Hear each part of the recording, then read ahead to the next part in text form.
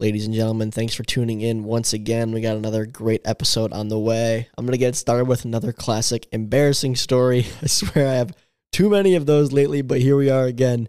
And then we also have Casey Bennett joining us as well. So it should be a great episode. This is the Pipe It Up Podcast. Cue the intro.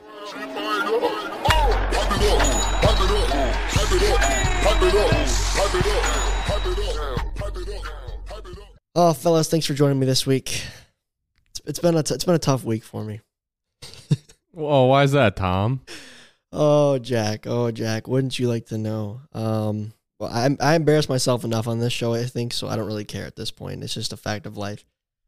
But Jack, you know me. I share a good deal about myself on this podcast. I feel like through the ups and the downs and the rejection of photos versus the good times and all that kind of funny stuff. But I knew this day was coming, Jack. But believe it or not, I was looking in the mirror probably on Thursday of last week, and I caught a glimpse to be what I thought was a gray hair on my head.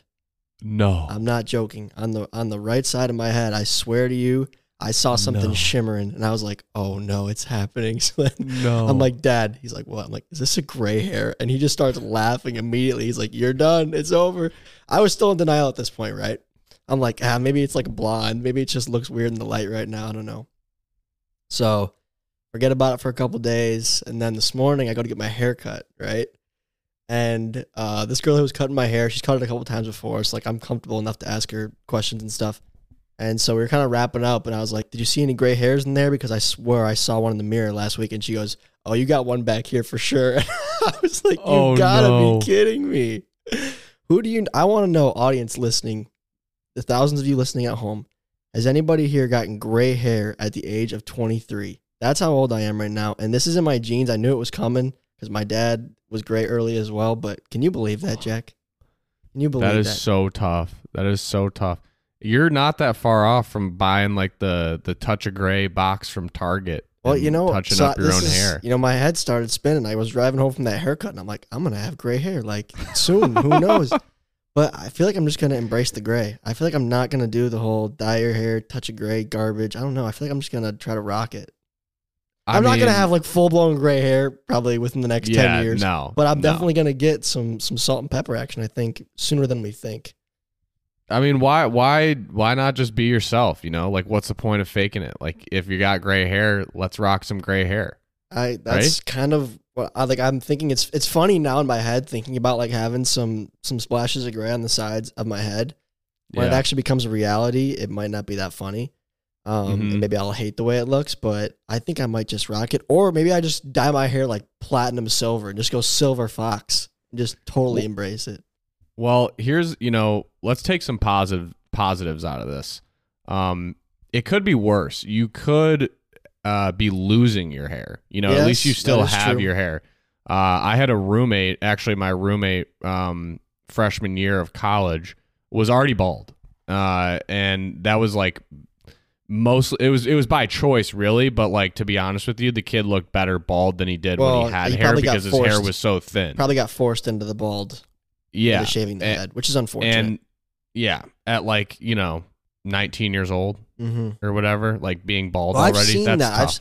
It's definitely tough. And, if I had to pick one or the other, I'd probably pick maybe gray over bald. But like I have seen kids at our age or younger, that are starting to lose their hairlines a bit or receding hairlines, end up shaving their head or whatnot, wearing hats, that kind of thing. But I haven't seen many gray hairs, if I'm being honest. Nor have I heard of people.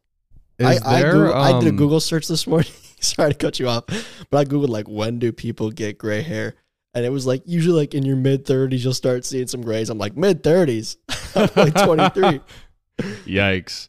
Is there any science backing, like, because I've heard people say, because I like to wear hats too. I've heard people say that it's not great for your, the health of your hair. Probably and not. Can lead to hair loss. I want to know if there's any science on that. We're actually joined by Casey Bennett on this podcast. Casey, what's your scientific opinion on that matter? On hair, yes. On hair. Oh, I don't know. I've had, well, I guess a few of my classmates from high school have already had the displeasure of experiencing receding hairlines, and it's tough to see them have to go through that. Mm-hmm. Always tough. It is definitely tough, and I feel for those people. I think this is funny because I joke with guys like Jimmy Norp, and a lot of guys across the league have like heard me call myself old, and I feel old, and this and that, because it is true in a lot of senses when like we are on the older side of the players in the league, like guys like Dallas Allen and Trey Flood and Casey, who are a little bit younger, who I spend a lot of time around in the summer. So like I do feel like the old guy a lot of times.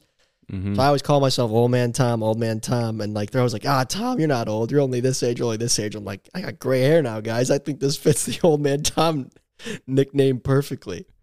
It definitely fits it. Or you're just manifesting it by saying it all the time. And that's why you're growing gray hair. So you think I caused this and brought this upon myself? Could be. I sure hope never not, know. But we'll see how quickly things progress here. Last week, I swear I had no gray hairs. Then I had one. Now the girl cutting my hair says I got at least two. So I don't know. We'll see how quickly these things multiply, and stay tuned. For all we know, I might be just full-blown silver fox on opening day. Imagine. Oh my God. Imagine it happens that fast. Like I just go full gray, like out of nowhere overnight. I wake up every day with another gray hair, and it's like insane. You could just do a bit, just like just wear like a wig on opening day and be like, yeah, guys, you don't full want to gray see what's under there. Yeah. I come in with it's like dyed jet black. It's just a jet black hair, nice long, beautiful. I'm like, yeah, guys, it's not dyed. It's not dyed. But anyways, I thought I'd share that with you guys. As you know, I like to embarrass myself on this pod. I think it entertains everybody else. So my pain and embarrassment brings laughs to others. That's what it's all about, I think. But to get back on track here, we do have a special guest today, as we alluded to, and as Jack referenced for some possible hair intel, which we failed to get. But Casey Bennett joins us of the Downtown Diamondbacks. Casey, thanks for coming on the pod tonight. Of course, Tom. Glad to be back. And Casey is, I know, one of the stronger MLW players that is a fan and listener of the podcast, so we do appreciate that. And he listens right along with you guys at home week after week. And I even turn to Casey for advice sometimes on the pod. I'm like, I know you listen every week. Like, what do you think works? What do you think you don't like? You do like? What do you want to see more of? And that kind of stuff. So Casey helps out when he can with the pod. But the reason we wanted to bring Casey in today is because oftentimes in this podcast, when we bring on rookies of MLW or new players of MLW, like I've asked all those guys, I usually ask, like, what has it been like to transition into MLW, and what's that experience been like for you coming from watching it to actually playing in it? And I ask those questions a lot, and we get, a quick, minute or two response from the guys, and I think it's really cool. So I wanted to kind of dive deeper into that with Casey a little bit and really talk about the transition from being a fan of MLW, which Casey was, to transitioning into his role as a rookie on the D-backs now, which was not a super involved role as a player, but he was there like a fly on the wall, and I think he can provide a lot of insight to people as to what it's kind of like behind the scenes, which, many people out there listening to this podcast do not have that perspective. So I thought this could be perfect. Yeah, excited to have you on, Casey. Can't wait to hear your thoughts on all this. So, Casey, Jack and I have prepared some questions for you. What I want to know is to take us all the way back to the beginning. I know you got your feet wet in MLW when you attended your first ever MLW tournament in 2021. That's correct, right? That is actually not correct. I went to the first Midwest Slugfest back in 2020. I don't think you were there, Tom. So, yes, I was not there because I was ill when that one was happening. So you attended the Midwest Slugfest both years it's happened? Yeah. So 2020 was your first tournament experience. I was not there to meet you, unfortunately. But how closely were you following MLW prior to playing in that first tournament in 2020?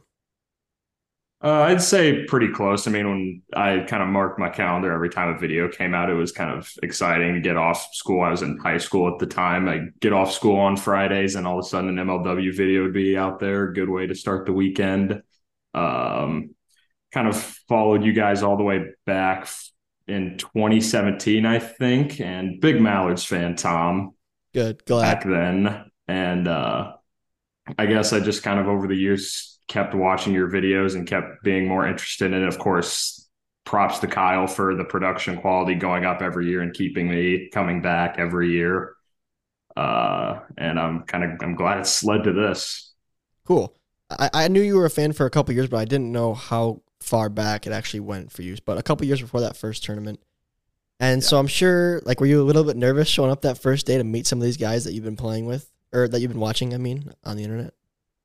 A little bit. I mean, nervous maybe a little bit. I was probably more excited because it was cool just to think I've spent all these years watching you, you guys, just getting to meet you and kind of pick your brains. I was excited actually to meet Kyle mostly because I'm interested currently still in kind of the sports media world. And I mean, Kyle's kind of immersed himself in that. So just getting to pick his brain at the first tournament, which I remember going up to him and asking him some questions about his experiences. So yeah, it was probably more excitement than nerves. Cool. What were some of your impressions of the guys that you met at that first tournament, you know, based on what you had seen online on the YouTube channel versus meeting them actually in person? I think Drew actually umped my first ever game at a tournament. He's exactly as advertised, chaotic. He's good personality. The one person I didn't expect to meet there, or the two people, I guess, or I guess three, it was Jimmy, Jonah, and Gus, who no one even knew at the time. Gus was on their team together. But little did I know, 2 years down the line, I'd be traveling the country with them. Mm-hmm. Well, that's what I was going to say. Like, so how did this, so you attended this tournament twice. And I know I saw you kind of chit-chatting with Jimmy Norp in 2021 at both the tournaments you went to. So how did this bond kind of form between you guys at the tournaments? Where did that come from? Between me and Jimmy? Mm-hmm. Well, I think at the first tournament in Midwest, so after, 2020, I just met all the guys. I didn't really think much of it, and came back in 2021, kind of rebranded the team I brought, the infamous Grasshoppers. The Hoppers. We performed a lot better than I thought we would. It was kind of a shock, and it wasn't just Jimmy. It was him and Nick actually kept coming up to me, and they were throwing around the idea of being a possible draft candidate, which I'm not sure Kyle was too amused about. Yeah, it's a fan. It's always a little scary too when we knew you were living pretty far away, right? But yeah, and we always ask people, you know, we ask questions to kids about if they want to play, like do they have their own league, what do they do? We always try to gauge just people's experiences with wiffle ball, right? I think that's a good, just easy conversation to have with someone at a wiffle ball tournament, someone you may not know previously. So I think it's a fair question to ask. And Sailor's a guy who will talk to anyone, literally anybody. Oh yeah. So it doesn't surprise me he was involved in those conversations as well. Speaking of Nick too, I think that year my team lost in the semifinals before making it to the championship. And like, as I was about to leave, I think Nick ran over to me and asked me just straight up, like, what are you doing next weekend? I'm like, why is this guy asking me this? He's like, our other tournament, the Wiffle and the Mitten, is the next weekend. You got to come. And I'm just like, well, if he's inviting me, I'll try to throw a team together, throw something at the wall. So I got two of my teammates, and I'm just like, hey, next weekend, we had a lot of fun this weekend. Why don't we try to run it back next weekend? So, I mean, this was a Sunday night, and we would have had to leave on like Friday, since for anyone who doesn't know, I live like 6 hours away from all you guys. Mm-hmm. So we'd have to like get a hotel for the weekend, register for the tournament, which I think we only had a day left to do at that point. Things just fell into place, and we ended up going, and the Wiffle and the Mitten, my team performed very well. Yes, you did. Whatever reason. No, it's funny you bring that up. And I didn't know like Nick gave you that invitation, but I vaguely remember like seeing you on the phone with your teammates like on that Sunday in Illinois, like, yo, we're going to play next weekend too if you guys want. And I was like, what are these guys doing? Like, they're going to drive 6 hours next weekend to play again? Like, it always baffles me to see the interest in the players like that high to keep continuing to come to these tournaments. I know they're fun, right? Like, I see the kids having fun and stuff like that. But like, you have one in your hometown, right? So to see you then want to travel a week later to do it again, but this time drive 6 hours out of your way, like, baffles me always. So when I heard you on the phone, I was like, is this guy serious? They're going to come next weekend too? But I think it's cool. It's awesome. That's some commitment for sure. That's what we're looking for, for people coming into MLW, are the ones who are actually going to be committed to it and take it seriously. So I think that was probably something that the guys, you bonded with at these tournaments recognized in you early on, as well as obviously, you and your team's play throughout these tournaments. But for you, Casey, when did you kind of realize that, you actually had a realistic shot at being drafted and initiated into MLW? Okay. So first, before I answer that, I just want to give a quick shout out to my teammates, Miles and Jackson of the Hoppers. They'd be mad if I didn't. Nice. Fair. They helped me a lot in getting me to the point I was at, or I guess we were at. But the Saturday's the day that the pool play games are held. We won both of those, so we were one of the top seeds. And then I think we went in the next day to face Tom. Oh, yeah. And old Tom. Mr. Schultz. This was pre-gray hair, correct? Correct. This was before I had any gray hairs, to my knowledge. Maybe the Hoppers are what put the gray hairs on your head, Tom. Too soon, man. It's too soon. If I'm remembering right, we beat you guys, and then we demolished were. us. I wasn't going to say that, Tom, well, I'll say it. After we beat you guys, we were slotted to play like this. I don't know. They were like a past national. It was Caden's national team. It was the WSEM team. Yes. Yeah. These guys are like freaks. Like, I think their pitcher we faced, Nick Laleo or something. I don't want to botch that name, but he was in like the top 20 in the drop. The drop's like that yearly thing that comes out. The ranking wiffle ball players. Yeah, he was in the top 20, and we were just scrappy. We somehow, some way beat these guys. The game ended, I think I said 4-3, if I remember. And kind of at that moment, I'm like, did we just beat that team of like legitimate top talent in the country? Hey, what does Sailor always say, Jack? You gotta play the games. Gotta play the games. Gotta play the games. That's why we play the games. Then I think we had another game after that against, I think it was Jackson's team, Pearson. Then after we won that game, we went on to play Nick, Jimmy, Kyle, and Jonah, probably. I don't think Jonah was at that tournament, though. I could be wrong. That was a team of MLW guys, including Kyle and Jimmy. Yeah. So but that was the biggest test. We weren't able to pull that one out, but just being able to compete against them and kind of hang with them, I just kind of left the Legacy Center in Brighton just like, I mean, if I'm getting invited to this tournament, then I kind of showed up and played well. Maybe down the road there's a chance. That's cool. Well, props to you for coming out and doing that. And I was glad you guys played well. And yeah, you killed my team. I was with Mr. Schultz and Brendan Schultz, and I think Clayton Price's dad. We got tore up by you guys, but it was definitely fun. Like, that was like the highlight of the weekend, was watching you guys kind of both weekends actually making your little run to, I think, what was either both championships or a semifinal and a championship. You guys played well in both of them. Your team, both you and your teammates, were hitting the crap out of the ball and throwing, for the most part, strikes and being patient. Like you said, you guys were you were chippy. You were forcing guys to throw strikes and to beat you versus beating yourselves and that kind of stuff, and it led to a couple successful weekends. So you kind of got yourself on Jimmy's radar. And I remember Jimmy was expressing interest in drafting you. I think mostly because, like I said, you guys seem to have like a good relationship as friends at these tournaments, and he knew you were a dedicated guy, so you get picked up. And this is when, your MLW wiffle ball journey sort of begins after watching the league for what seems like about 4 years, based on what you told me, 4 or 5 seasons prior.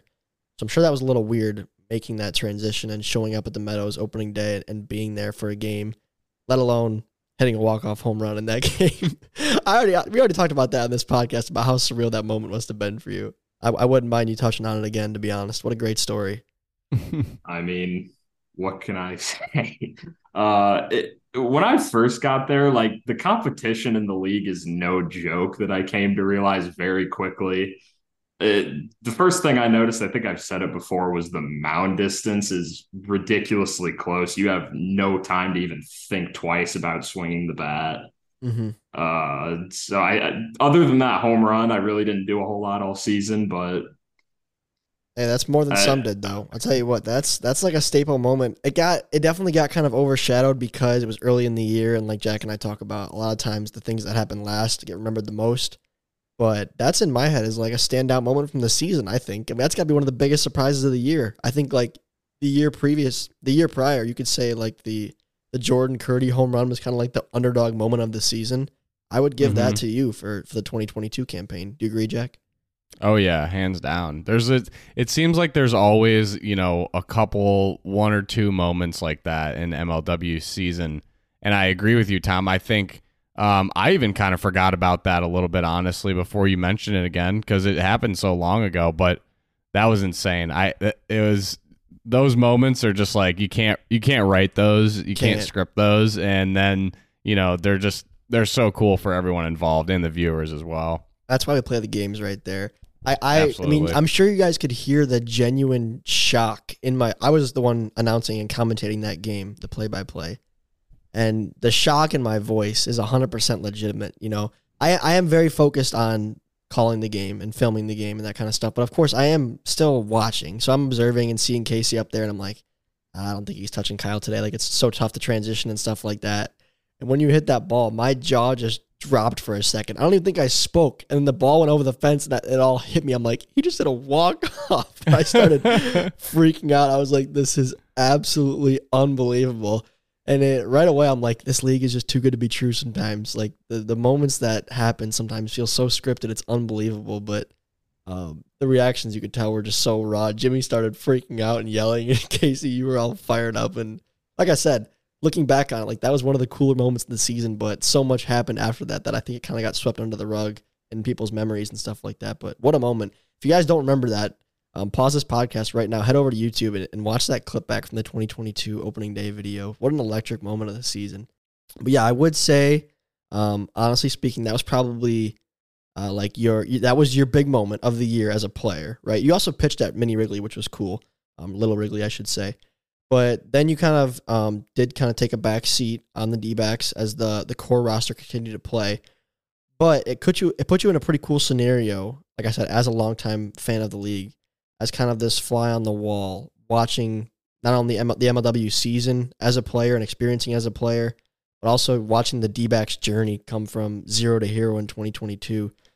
So I just want to kind of talk about that with you as to like what observations you made throughout the season, being on the D-backs and being at the Meadows, and what surprised you, what kind of shifted your perspective about MLW as a whole versus what you saw on camera and that kind of stuff. Any thoughts on that? Kind of the most eye-opening thing was just how much like the guys in the league care. Of course, I'm also really competitive. I know there's that side of people where, I mean, anything with competition will get them fired up. But just the way Jimmy specifically would carry himself through like the playoffs, and even when we were like, what was it, 2-7 to start the season, how frustrated he got, and just how like motivated he was to right the ship and to kind of go through the playoffs as the underdog and kind of surprise everyone. I guess that was just interesting to me to see really just how much he really cared about it. So what's he like? Like, what do you think someone who's watching Norp and his journey in the postseason, like what's he really like before the game, during the game? How intense is Jimmy Norp? It's so hard to get a read on him sometimes. Because like before he'll get there, he'll either be talking a bunch or he'll just be locked in. I mean, he can flip a switch so quick. I remember one time in a game, like he got out of a big jam in like one of the playoff games, and I'm sitting on the bench and he comes back. I started saying like good job to him or something. He's like, don't talk to me. That's hilarious. I think I've heard that story. Probably like, just straight faced. Yeah. I actually think Jimmy is captured pretty darn well on camera. What you kind of see is what you get with that guy. You can tell that he's kind of a goofball, right? You know, he's a quirky guy. You know, he has his superstitions and the things he does, and you can tell by like his routine and the way he rounds the bases after a home run is always the same. And you know, the way he carries himself on the mound is always pretty similar, and he doesn't show a lot of emotion until the inning is over. I think all of that kind of encompasses Jimmy's personality pretty well, and I think people who watch the videos can get a pretty good sense of what he's like as a guy, in my opinion. For sure. I think like you said earlier in the podcast, Casey, that Drew was pretty much as advertised on film. I think Jimmy kind of falls in that line as well. I'm kind of just curious, like you mentioned Jimmy's competitiveness and other people in the league. Obviously everyone, wants to win just as bad. But like your perspective of the league, did it kind of change once you were, you kind of have your first impressions? We talked about that, but as you were able to kind of get to know the guys more and really be a part of it for like a full season, and have your team make it all the way to the World Series, like did your perspective of the league kind of change as you went along? I don't know if I would say my perspective changed. I mean, the league was kind of as I expected it in a way. I just kind of, as the season went on, learned more about like how it's actually like a business really, and how you guys are trying to run everything. Like from the video standpoint and just down to the last detail with every video. I don't really. Yeah, that makes sense. So I think that's interesting though. Yeah. So you noticed more and more kind of the emphasis on how important the actual content is that we're capturing while these games are being played. Yeah. I think that's well said. Yeah. I think you wouldn't really notice that in the video too much. I'm sure it stresses the players out sometimes, like when we're trying to get certain shots before the game, stuff like that. Once the game starts, though, it's pretty much just game on. There's not too much interruptions that happens due to, cameras and that kind of stuff. We're pretty good at it, or we've gotten better for sure. But I know like pregame and postgame, sometimes that's when I'm sure players feel like they're getting tugged and pulled different ways to make sure that we get certain shots and stuff like that for pregame and postgame. So I'm sure that was a bit weird, not just like different for you to see based on like what you've been watching throughout the years. I just wanted to comment one thing on that, because I think that's an interesting point, Casey. I certainly noticed that. I've noticed that throughout the years that I've been in MLW. When I first came into the league, it was like, I think we had a GoPro, and then we had like the camera behind the plate, and maybe I think we actually had a GoPro on the strike zone at one point, like on the top of it. It was kind of a cool view. But really it was like we showed up and we played, and they turned the cameras on and then they turned them off. Like that was like pretty much it. And now it's like, Tom, like you guys do a very good job, obviously, where it's, not necessarily a distraction from the actual game, but it's just like the little things where it's like, oh, we got to get like a thumbnail, or like we got to get the Instagram like pictures, like got to get this person with the jersey. And you guys do it like so quick, and you do such a good job of it. And then like we see it later, like weeks later, after obviously we played that series in real time, like weeks later, it comes out on the internet, on social media and on YouTube. And it's just like, it's cool to notice all the little things and how they actually ended up, in that Instagram post, right? Like all those pictures seem like, I don't know, like some of them seem like they just like happened to be caught, like it was like a good picture that happened to be caught, but like a lot of them are, either your idea, Tommy, or like Kyle's idea of like, this would be a good picture. Like, let me get this person involved. And I don't know. It's just cool. Like Casey, you saying that just kind of made me reflect and think about that over the years in the league, how much it's changed. Because it really was like I remember the first series I showed up to, it was like Alec like handed me a jersey for the Predators, and then it was like, let's play ball. I was like, that's beautiful. Okay, I guess we're doing it. That's beautiful. Like, I mean, eventually, hopefully we get back to that point, Jack, to where like we have a big enough camera crew to like seamlessly capture all of like the warm-ups and that kind of stuff before the game, where we don't need to like have guys do something a second time and that kind of stuff, or have this person hit again or whatever it is. But during the game, like I said, we're pretty good now. The only delays you might see for fans that are watching at home is like maybe like a GoPro battery needs to be changed, or a camera battery needs to be changed. That can cause like a 15-second delay. Like Jack said, when we don't have a photographer on hand, sometimes we need to, step on the field for a second to capture a quick photo. When we do have a photographer on hand, Brendan Baker, shout out to him, then that all happens seamlessly as well while the game's going on. So it's really just getting more and more resources there to capture things as they're happening that will create, more organic content. But of course, nothing's free, whether it's more camera equipment, more cameramen, more photographers, having a photographer there more frequently.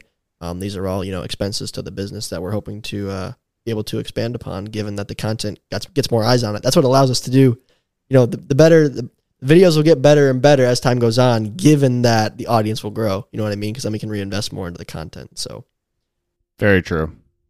Casey, another thing I wanted to talk to you about was your traveling experiences, because I know you were lucky enough to go to both the mini MLB series in Vermont versus also going to SoFi Stadium in LA. So 2 different sides of the country, 2 drastically different cities. Just talk about some insider info on that and what those experiences were like as a player for you, for those at home who are watching and seeing it on YouTube. Well, first, starting with the Vermont series, I remember when we were first talking about going there and all the discussing like how we were going to get there, like both teams. And when Jimmy told me for the first time that him and Mike decided to drive, I looked at him and I'm like, whoa, you had the choice of flying. He's like, yeah. And you chose to drive. He's like, yeah. And I was just dumbfounded. But anyways, I had to drive up to Michigan, which the drive from where I live in the middle of Illinois to Michigan is really not that bad. You always say that, and it always blows my mind. It's kind of therapeutic. And I mean, it's fun to be up there, so it's worth it in the end. Good, I'm glad. But driving up to Michigan one night, staying at Jimmy's house, I believe. And then we left the next day after him and Mike got off work. And it was us 3, Jonah and Gus in a car for like, I don't know, how long is that in a car? Like long time, like 12 hours, yeah. I think. I had an absolute blast. What are those D-back car rides like? With Gus, of course, who's a Cobra, but what goes on in those long car rides? Well, Mike and Jim and Jonah all like to fart a lot. Oh, it's hilarious. It's disgusting. Gus drove a lot of the way playing his terrible music. His music taste sucks. Oh, shots fired at Gus. Whoa. Wow, let's get Gus on here. So far, we have a fart box with terrible music playing for 12 hours. Yeah, he said it was a blast. So let's see where this is headed. Well, then I had to get on aux, and everything was all right. Bennett had to save the day. There is one story. I'm not sure if this was on the way there or the way back, but I had like a container of peanuts that I had on the ride. Actually, this was definitely on the way back. So, because in the hotel that we stayed in Vermont, Jimmy and Mike kept trying to flip it and land it, the container. And so they kept doing that and the lid cracked. Oh. So as we were on our way back, I'm eating the peanuts. I'm holding in my hand. Jim just swats the peanut container out of my hand, just without warning. And all of a sudden, the lid breaks, and the peanuts are just all over the back of the rental car. That's my rental car. Come on, man. So we had to pull Actually, it was in your guys' name, I think. So, yeah, we had to pull over at a gas station and vacuum it all out. Well, these car rides are just very chaotic, but they're a lot of fun. That seems very fitting. They're just a goofy group of guys. I went over to out to Livonia, where most of the D-backs players live, Livonia, Michigan. It's Metro Detroit. And I had to get their signatures on some balls to sell on the merchandise website. And we were at Jimmy's house, and Jimmy had a coffee table that was from like one of his relatives that he was going to give to Shima for Shima to put in his new apartment. It was a cool coffee table. It was like a coffee table that was a wooden frame, and then it had a glass like top to it, but beneath the glass within the coffee table was like a little mini 2-stick foosball table. It was pretty cool. It was a foosball table embedded in a coffee table. So anyway, Shima and Jonah are like, all right, we'll put this in Shima's car, and then we'll meet you guys over at the apartment. I'm like, all right, sounds good. Me and Jimmy are like hung up inside. We're loading up all the balls into the boxes, and we're cleaning up this Patreon video he did. We walk outside, and I hear those two dying laughing, Shima and Jonah, and I'm like, what's going on? We come around the corner, like past Jimmy's little hedges he had in his front lawn, and the glass from that table is just shattered in the street everywhere. Like, it was thick glass. Like, it looks like a giant explosion happened. And I just see those two goofballs laughing with the table on its side. And I'm like, what happened? They're like, I didn't know the glass was going to fall out of the top. It's like the glass wasn't, like, it's not. Yeah, just slid off. It's just on top of it. Yeah, so if you turn it over, it just falls off. And they didn't know that. On top of that, this coffee table had zero chance of fitting inside of Shima's Ford Fusion. Like, there was no way he was getting that in his back seat in the first place. So then I'm watching those two struggle with it with no glass on it. Jimmy's sweeping up the glass. I'm like, all right, just throw this thing in my car. I'll drive it for you. And then you guys can go to like Henderson Glass and buy new glass for this thing. But just, that was me for 1 hour with those guys. Those are the kind of goofballs they are. They do silly stuff like that and make funny mistakes. Clumsy group, but funny. But overall, going to LA was a bit more of an extended trip, right? We were out there for a couple days. We had to fly to that one. Was that like kind of surreal for you, strange for you doing something like that? Oh yeah, I had no idea why I was there. It was just kind of all a whirlwind. Just back, I mean, I think we had a big Zoom call in like July or something, announcing to everyone in the league that we were going to go out there. And I'm like, well, we're like 2-7 right now. we're not going there. All of a sudden, we make the playoffs, start winning. I'm like, hold on. And then Jimmy Norp happened. Yeah, sorry, Tom. That's the way she goes. So with all your experiences this year, obviously you've luckily got to travel out to Vermont, got to travel out to LA, experience one of the coolest stadiums in the country out there. If you could share if you could share some details of one moment that you had with an MLW superfan, from any of the experiences so far that you've had in the league, could you pick one? I guess, what are you looking for when you say experience? So if you could talk about one moment in time that you've experienced this year in MLW and share that with like a huge MLW fan, someone who watches all the videos, what's one thing you think that someone would find cool? I guess just kind of the experience that sits in my head a lot when I think back on the season is just us walking through the tunnel and just seeing the whole field and all the stands of SoFi Stadium, the glass ceiling, the uprights and the crossbars and all that. Just seeing everything and just like, whoa, this league that I've been watching for like half decade now is big time, and I'm part of it and just feel so blessed. Mm-hmm. Well said. I agree. That was a surreal moment. And to be honest with you, which is sad, like I don't even remember what I was thinking at that point in time. It definitely is like a shock, right? But that whole, 48 to 72 hours, whatever that trip was such a whirlwind that I just can't believe we did it. You know what I mean? So I'm sure it was a similar experience for you, just looking back on it and thinking about how that actually happened.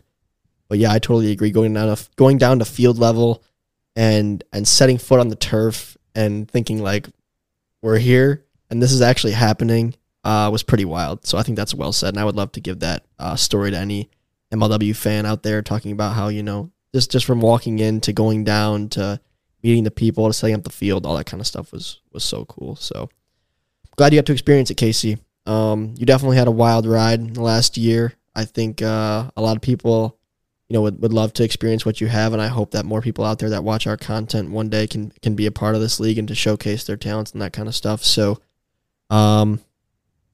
keep coming to tournaments, fans, right? Casey is living proof that it can happen. It can happen. And thanks for joining us, Casey. This is awesome. Yeah, thanks, Casey. Any closing words, Jack? I just not really. That was really good conversation, I think, all around. We've kind of like you mentioned earlier in the podcast, Tom, we've like sort of touched on these questions with some of the rookies throughout our podcasting, but haven't really had like a full in-depth interview with any one of them. And I think Casey was very unique in, the fact that just his overall experience, played a little bit, watched a lot, got to be a part of, a World Series team, traveled to 2 different places throughout the year. So, yeah, I'm excited for you, Casey, excited for the Diamondbacks, and it was a pleasure having you on. I think what's cool about Casey here is it just shows like how many pieces there are to the MLW puzzle, right? Because Casey's just one guy, one player. All these players in the league that play their part to make this whole thing happen and make it possible. And like Casey was saying, he was driving back and forth from Illinois for every game. He was road tripping over to Vermont. He was flying to LA. He was doing all this kind of stuff, playing in tournaments. And this was all just one person in the larger equation of MLW. And, each person that plays their role, whether it's Kyle Schultz editing YouTube videos or some kid, a 12-year-old who played in our tournament in Texas, every single person, plays a part in making MLW so special and how special it is. And Casey, who didn't really play that large of a role, on this D-backs roster, but was still a part of it and actually won them a game on opening day. Just showing the dedication of all these players and how much these guys do to make MLW possible. I think this was a cool way to shed light on that. Absolutely. So appreciate you joining us, Casey. Before we wrap up here, I also want to give a quick shout out to Brendan Jorgensen for correctly picking the Bengals over the Bills. I did not see that coming. Great job, Jorgie. I give you a shout out on Instagram as well for that one, I think. But well played. That's why we brought on the expert, right, Jack? That's why we had him on in the first place. That's why it was calculated. Oh, yeah. He knows what he's talking about, but we'll see what happens this week in the NFC Championship games. But until then, and until next Tuesday, that's a wrap. Casey, thanks again for joining us. Could be a big pod next Tuesday. You may or may not see a little video pod. We'll see. I don't want to make any promises, but could be a big pod next week. So stay tuned for that. Daniel Schultz likes to go camping alone. We'll catch you guys next week. Pump it up, pump it up, pump it up, pump it up, pump it up, pump it up.